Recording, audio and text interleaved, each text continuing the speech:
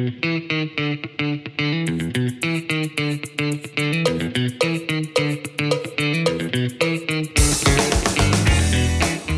back on the week that was with a razor wit, irreverent humour and profound political and cultural insights, this is the James Macpherson Show.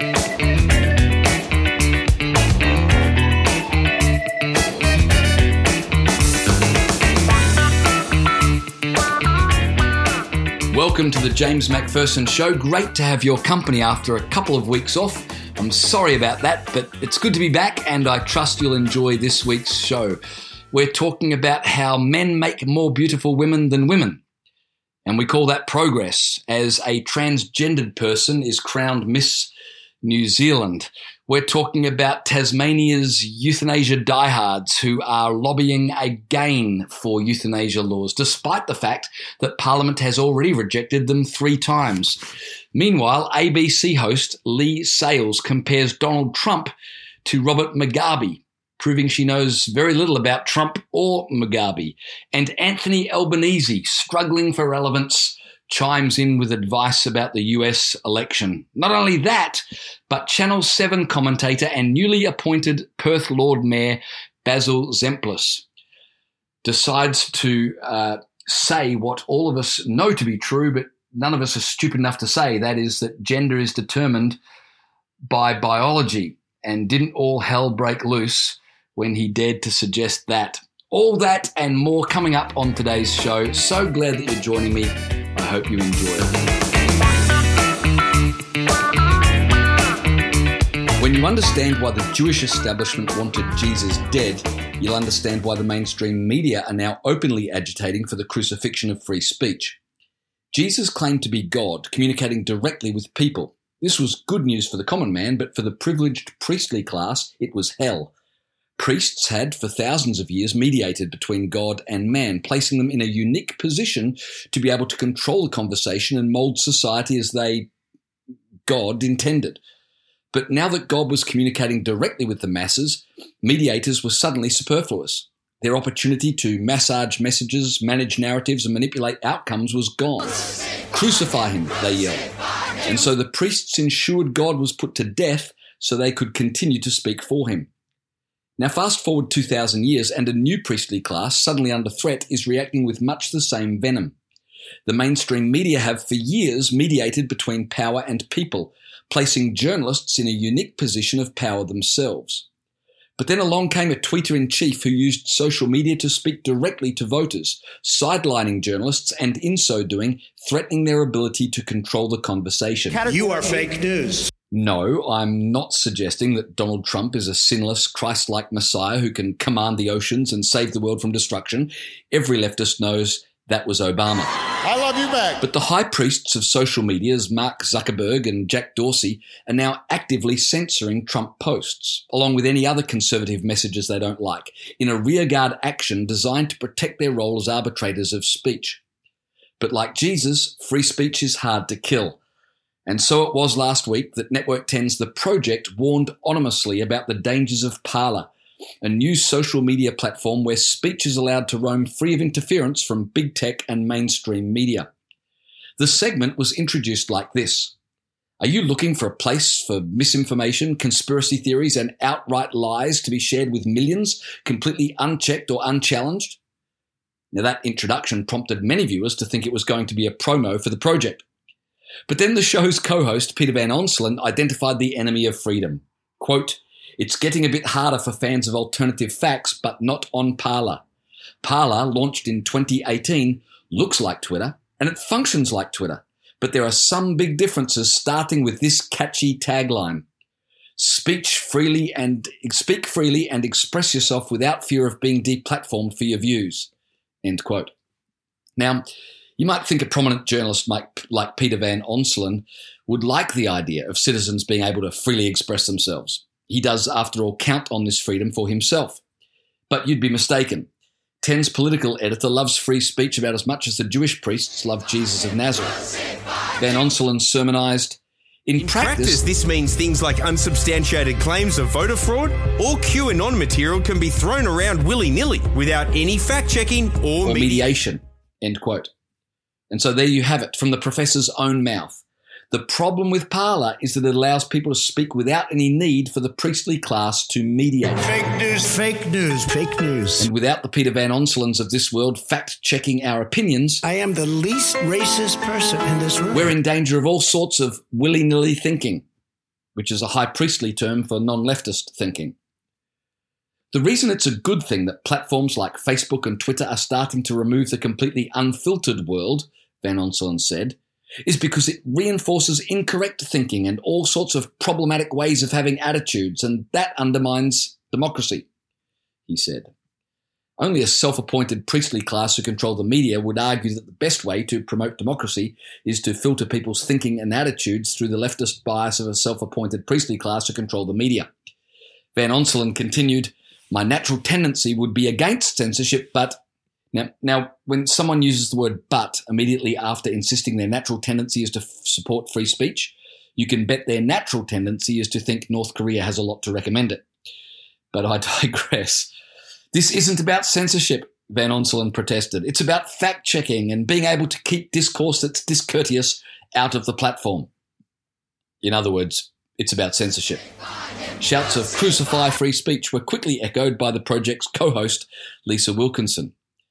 And when you consider how many people are still with Trump at this point and still believe that vote checking has to happen because they feel like the election was stolen from them, then they're going to go on this. And as you say, there will be no fact checking whatsoever. And I mean, I really worry about the future of the US, she said.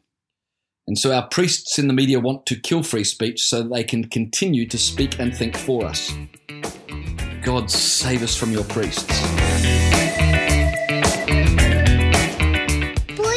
A penis, girls have a vagina. But only a crazy brave person would say so. Perth Lord Mayor and Channel 7 host and sportscaster Basil Zempilas was crazy brave the other week. Showing a reckless disregard for his own well-being, the newly elected mayor said publicly that biology determines gender. He might as well have run naked through a minefield screaming, "Yippee-ki-yay!" Zempilas was hosting a radio show when his co-host, talking about transgender issues, said, "That's the new era, Basil. Get into it. If I subscribe to being a girl, I'm a girl." A careless Zempilas replied, "No, you don't. No, wrong. And then he said what has been unsayable since Bruce Jenner appeared as Caitlyn on the cover of Vanity Fair back in 2015. "If you've got a penis, mate, you're a bloke. If you've got a vagina, you're a woman. Game over." End quote. Most people listening knew that this was true. Everyone listening thought it was a crazy, brave thing to actually say. Social media was suddenly angrier than a lesbian tennis player drawn to play on the Margaret Court Arena. "He's transphobic. Does he realise it's the 21st century, not the 1960s? Tweeted one LGBTQI ally as if announcing the date was all that was necessary to damn Mr. Zempilas.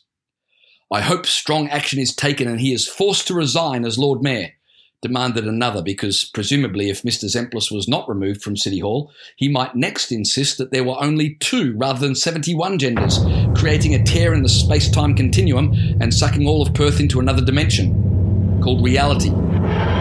Mr. Zempilas was variously described as repugnant, unhinged, an utter embarrassment, a nasty piece of work, and a true enemy of intellect and decency, all for the crime of stating a biological fact. The Transfolk of WA chairperson, Hunter Gurevich, said the Lord Mayor's comments, quote, "fundamentally deny contemporary science," end quote, which said a lot more about contemporary science than it did about the Lord Mayor's comments. Perhaps the Honourable Mr. Zempilas would consider consulting experts in the field before providing comment, as would befit a public figure, he said. You can get away with almost anything in public life these days, but insisting that a quick check between your legs will provide reliable proof of gender is not one of them. Mr. Zempilas should have known that telling the difference between boys and girls was now a field, best left to experts. But the Lord Mayor was nothing if not a quick unlearner. So just 24 hours after suggesting genitals were a good indicator of gender, Mr. Zempilas was telling anyone who would listen that they were not. "They're not my views. They are not in keeping with my values, and that is not how I think," he later told journalists. Mr. Zempilas did not say what he now thought about gender, but whatever it was, it certainly had nothing to do with penises or vaginas.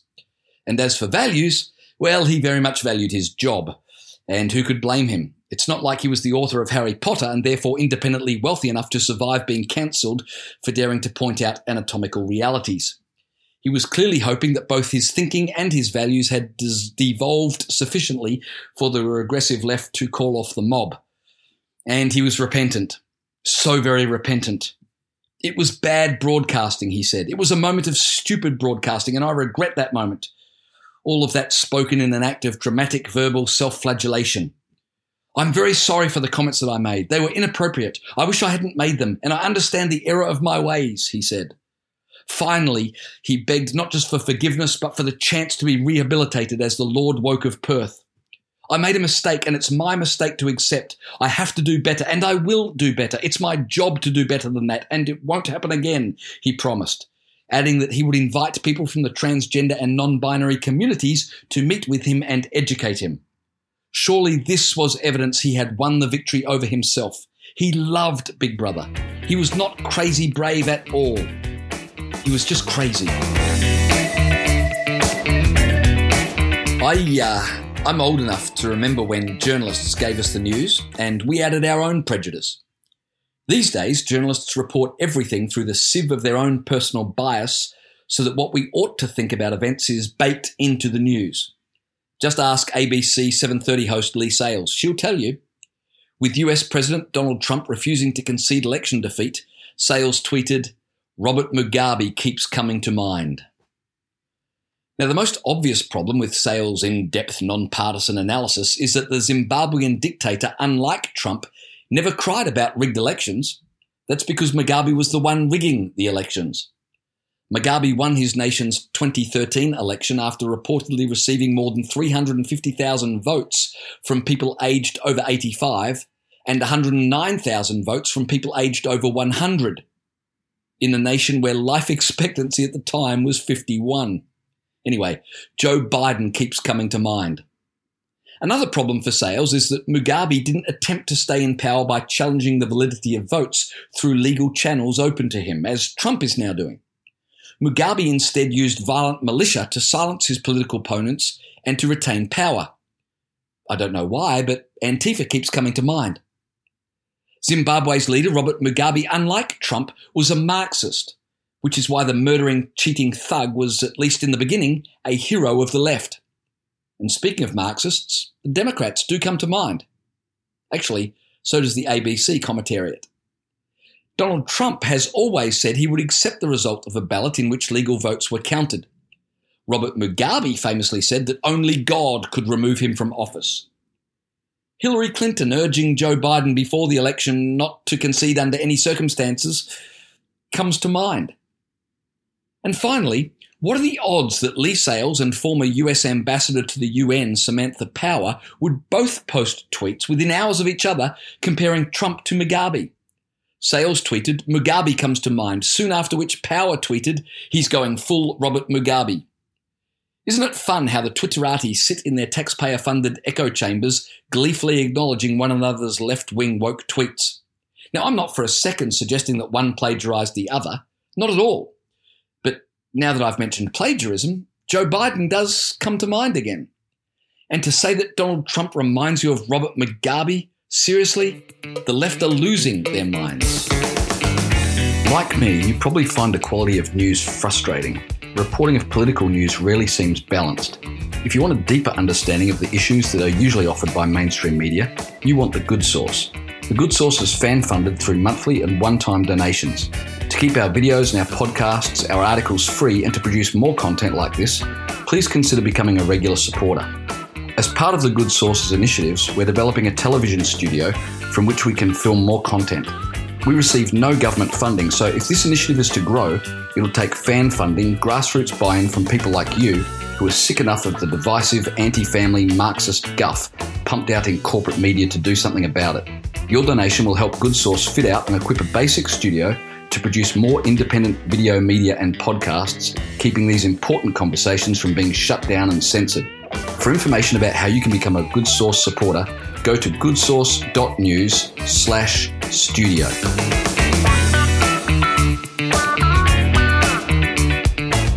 Some people have something to say and other people just have to say something. Anthony Albanese is firmly in the latter category. The Labor leader, who is clearly struggling with an acute case of relevancy deprivation syndrome, last week called a special press conference to showcase his growing irrelevance.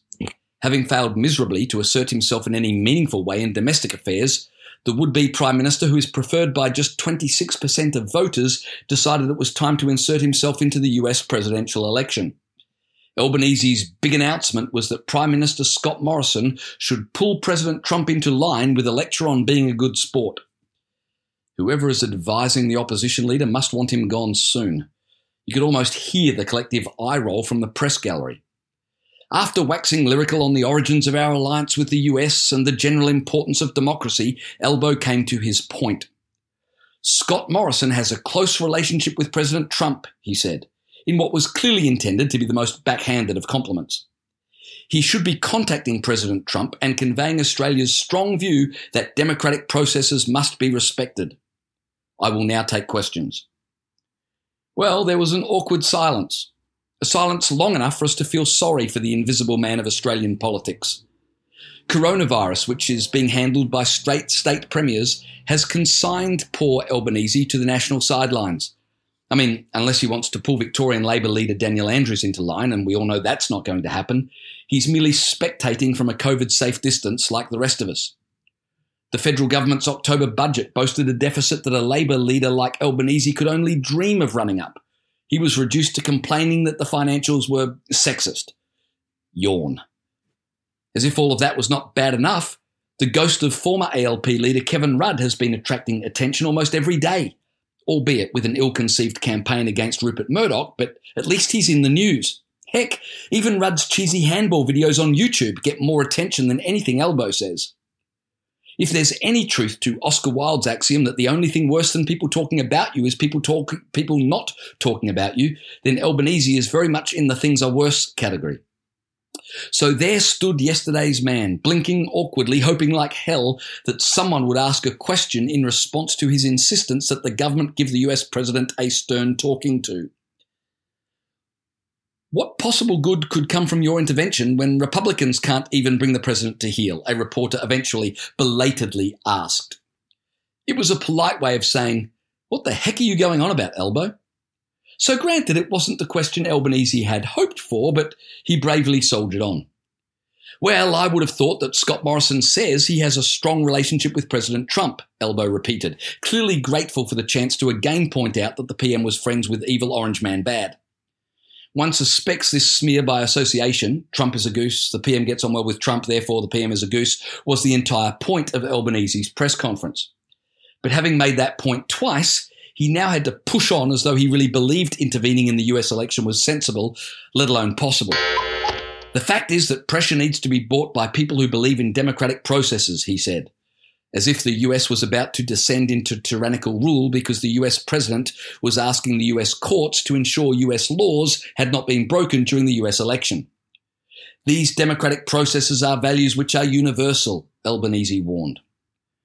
Now, putting aside the fact that democracy is hardly a universal value, what sort of pressure did Australia really think, or did Albanese really think could be brought to bear on a supposedly petulant Trump? Albanese, shrinking in front of the cameras with every word that he spoke, replied straight-faced, "We saw on Saturday night with both Anastasia Palaszczuk's acceptance speech and Deb Frecklington's gracious acceptance of her non-election, her concession speech, I think, brought credit to our democracy." So there you have it. In the middle of a global pandemic, and with the nation facing soaring unemployment, the Labor leader's contribution to the national discourse was to suggest that Scott Morrison phoned Trump and save the world's superpower from impending doom by recounting how nice a couple of Queensland women were to each other the other weekend. Can you imagine how Anthony Albanese would react if, say, British Prime Minister Boris Johnson called to tell him to respect our federal election results? It's safe to say that if Albanese lasts long enough to see the next federal election, there'll be no argument about whether or not his heavy defeat will have been legitimate.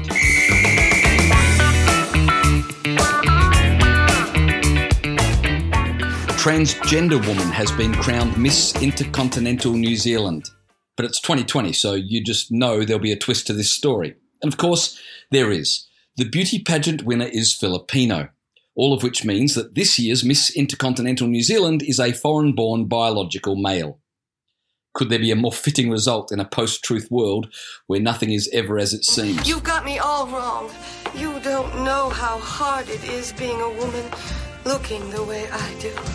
The mandated response, as we all know, is to applaud and to tell each other how lucky we are to live in a world where people are so open-minded and accepting that literally anyone can be the most beautiful woman in the room, even a man.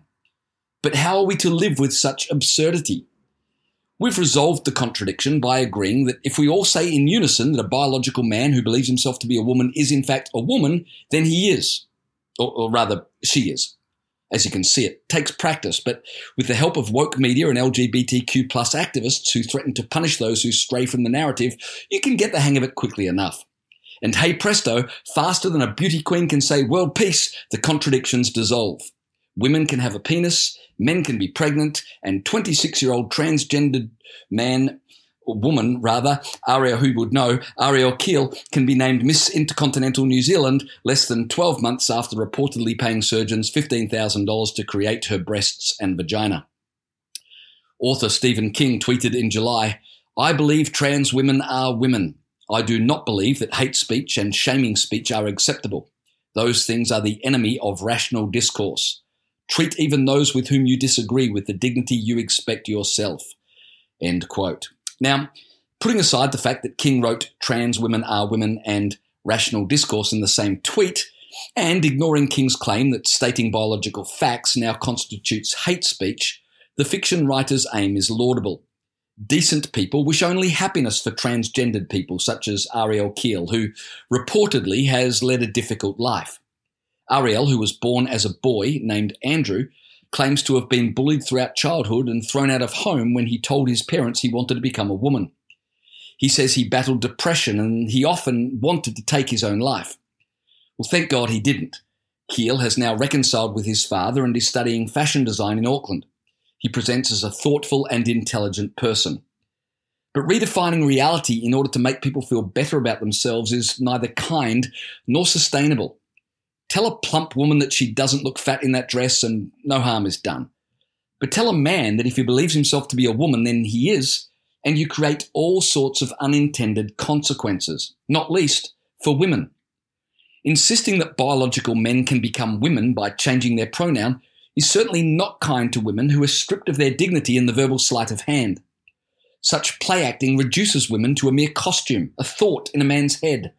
Surely this, not glancing at one's watch while the woman speaks, as former Prime Minister Tony Abbott once did, is real misogyny.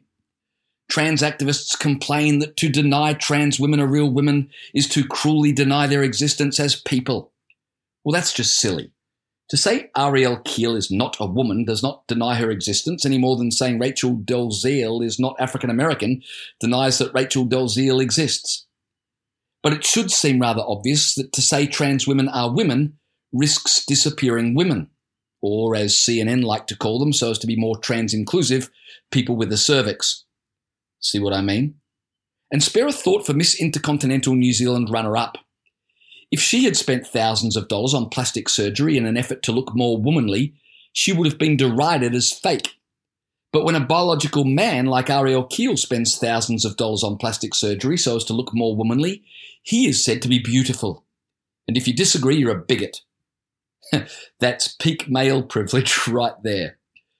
Life is hard, and some people struggle greatly for reasons the rest of us find difficult to comprehend.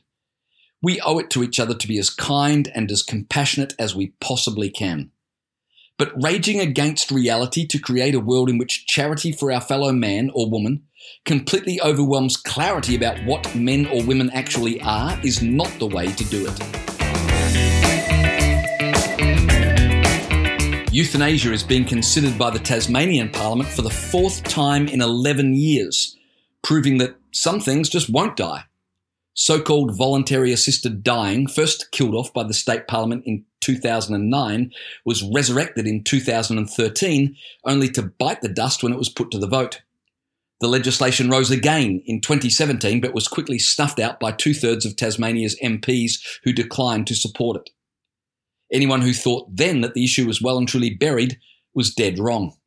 Now, with almost as many reincarnations as Shirley MacLaine, euthanasia has come back to life in Tasmania, this time as a private member's bill passed in the state's eclectic upper house and expected to be voted on in the lower house before the end of the year. Tasmanian progressives who like to accuse their opponents of being on the wrong side of history have themselves been on the wrong side of history more often than a tabloid astrologer, and yet they persist.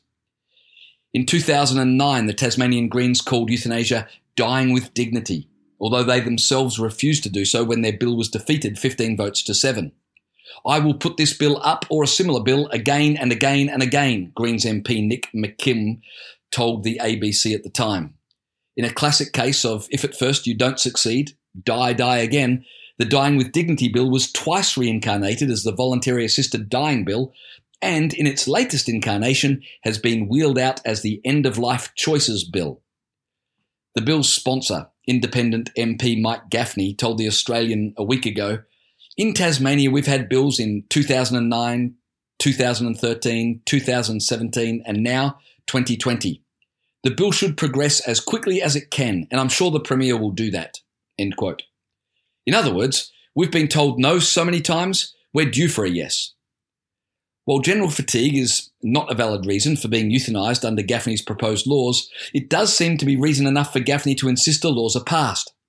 While the bill differs from earlier versions, the main argument for it seems to be, come on already. Gaffney rejected calls for a public inquiry into the bill, saying, there's nothing left to analyse, it's all there. Well, the Australian Medical Association has analysed the bill and described what's all there as poorly drafted, poorly conceived, riddled with ambiguity and rushed. The Australian Nursing and Midwifery Federation has also expressed concerns about the bill as it was first presented, which among other things did not require a person to be terminally ill. In other words, there was no time limit as to when the person's condition may cause death. It didn't require a person to be currently suffering. The mere anticipation of suffering at some point in the future was enough to qualify a person to be killed. The bill anticipated children would be allowed to access euthanasia in the near future. The legislation, as it was originally presented, mandated a review of the law in 2 years that must consider extending the law to include minors. And the law, as it was originally presented, obliged Christian hospitals and aged care providers to allow people to be put to death at their facilities. Now, on this last point, Gaffney told The Australian that he was unashamed, saying they shouldn't be able to stop voluntary assisted dying occurring at their institutions in a secular society. Translated, that means Christian values will be subjugated to progressive values because no one has the right to impose their values. Did you get that? Gaffney seems bewildered that Christians would object to people being killed at facilities they created to care for the living. Gaffney said, and I quote, "If this becomes law, it is a legal choice. So why would any institution deny a person access to adequate or correct medical assistance? Voluntary assisted dying is not suicide, it's a legal medical option." End quote. So death, which has never been an accepted medical outcome and which offers no net gain in health, is to be redefined as correct medical assistance. George Orwell would be proud.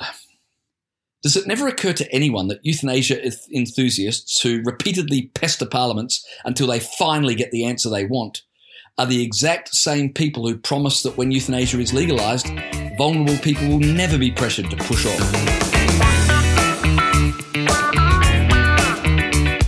While Australians are worried about actual problems like rising unemployment, the Liberal Party is worried about gender imbalance amongst its MPs.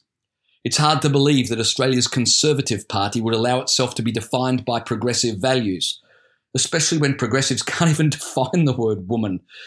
But Liberals are allowing themselves to become convinced that anything less than 50% of their MPs being women is inherently bad. Nobody ever gives cogent reasons as to why there should be an equal number of men and women in Parliament. That women comprise half the population is a statistical fact, but not an argument for the composition of Parliament. And the argument that we need more representation of women is a misuse of language, since every member of Parliament represents men and women equally. The sexist idea that only a woman can truly represent the interests of women was well and truly dismantled the other week when it was revealed Australia's foreign minister, a woman, was yet to speak to her Qatar counterpart about the alleged strip search of 13 Australian women at Doha Airport more than 3 weeks ago. Imagine if a male foreign minister said he was waiting for an official report before raising a subject like that with Qatar's foreign minister. Meanwhile, the possibility that men dominate parliaments because most women are far too intelligent to pursue a career in branch stacking, faction dealing, fundraising and functions at all hours that interfere with family life is not allowed to be considered. Anything less than male-female parity is now prima facie evidence of the Liberal Party's problem with women. Only when parity is achieved can Liberals say they are inclusive and hold their heads high. But if the Liberals were serious about a parliament that mirrored the general population, they'd worry less about gender and instead focus on pre-selecting people with backgrounds other than in law. Or they would insist that half of all MPs were professing Christians. Or they would insist on pre-selecting candidates who were actually conservatives, regardless of gender, instead of people who were a pale shade of green.